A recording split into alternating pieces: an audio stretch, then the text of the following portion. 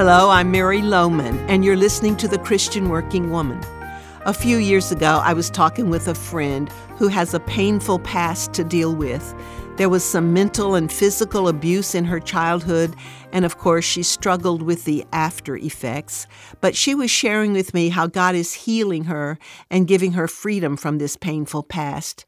She said, Mary, I finally came to the conclusion that I could either magnify my past or magnify my Lord. If I magnify the past, I'll be defeated and depressed forever.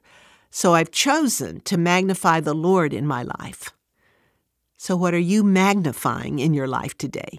Are you so focusing on the here and now that you can't see much of anything else? That was the problem for the disciples when Jesus told them that he would be leaving them and they would see him no more.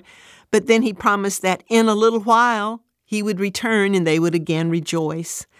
A saint of old named Amos Wells wrote this, "Heal me of my blindness that blots out eternity with this bit of mortal life close pressed."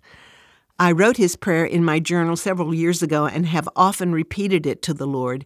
You and I often need to be healed of the blindness that prevents us from seeing the unseen, from looking with forever eyes. What bit of mortal life is closing in around you so much that it's blotting out your view of eternity? What little while is stealing your joy and your strength? The psalmist said, "Oh, magnify the Lord with me, and let us exalt his name together."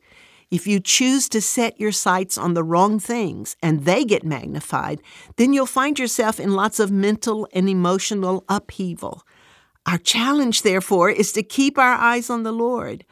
Will you make a commitment today to magnify the Lord? When you do that, it will start to crowd out all the other negative things of this little while, and you'll discover that life is sweeter. Jesus is nearer. You have a little taste of what it's going to be like in heaven when we'll be right up front and see Jesus face to face. I want you to know about a new program that we are launching for women that are just entering their career or early in their careers. We just want to help them be influencers for Christ where they work. So if you're interested, this is an intensive program for a few selected women.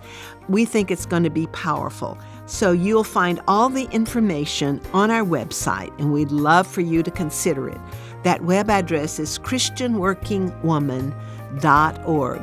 I hope you have a great weekend and join me again for The Christian Working Woman.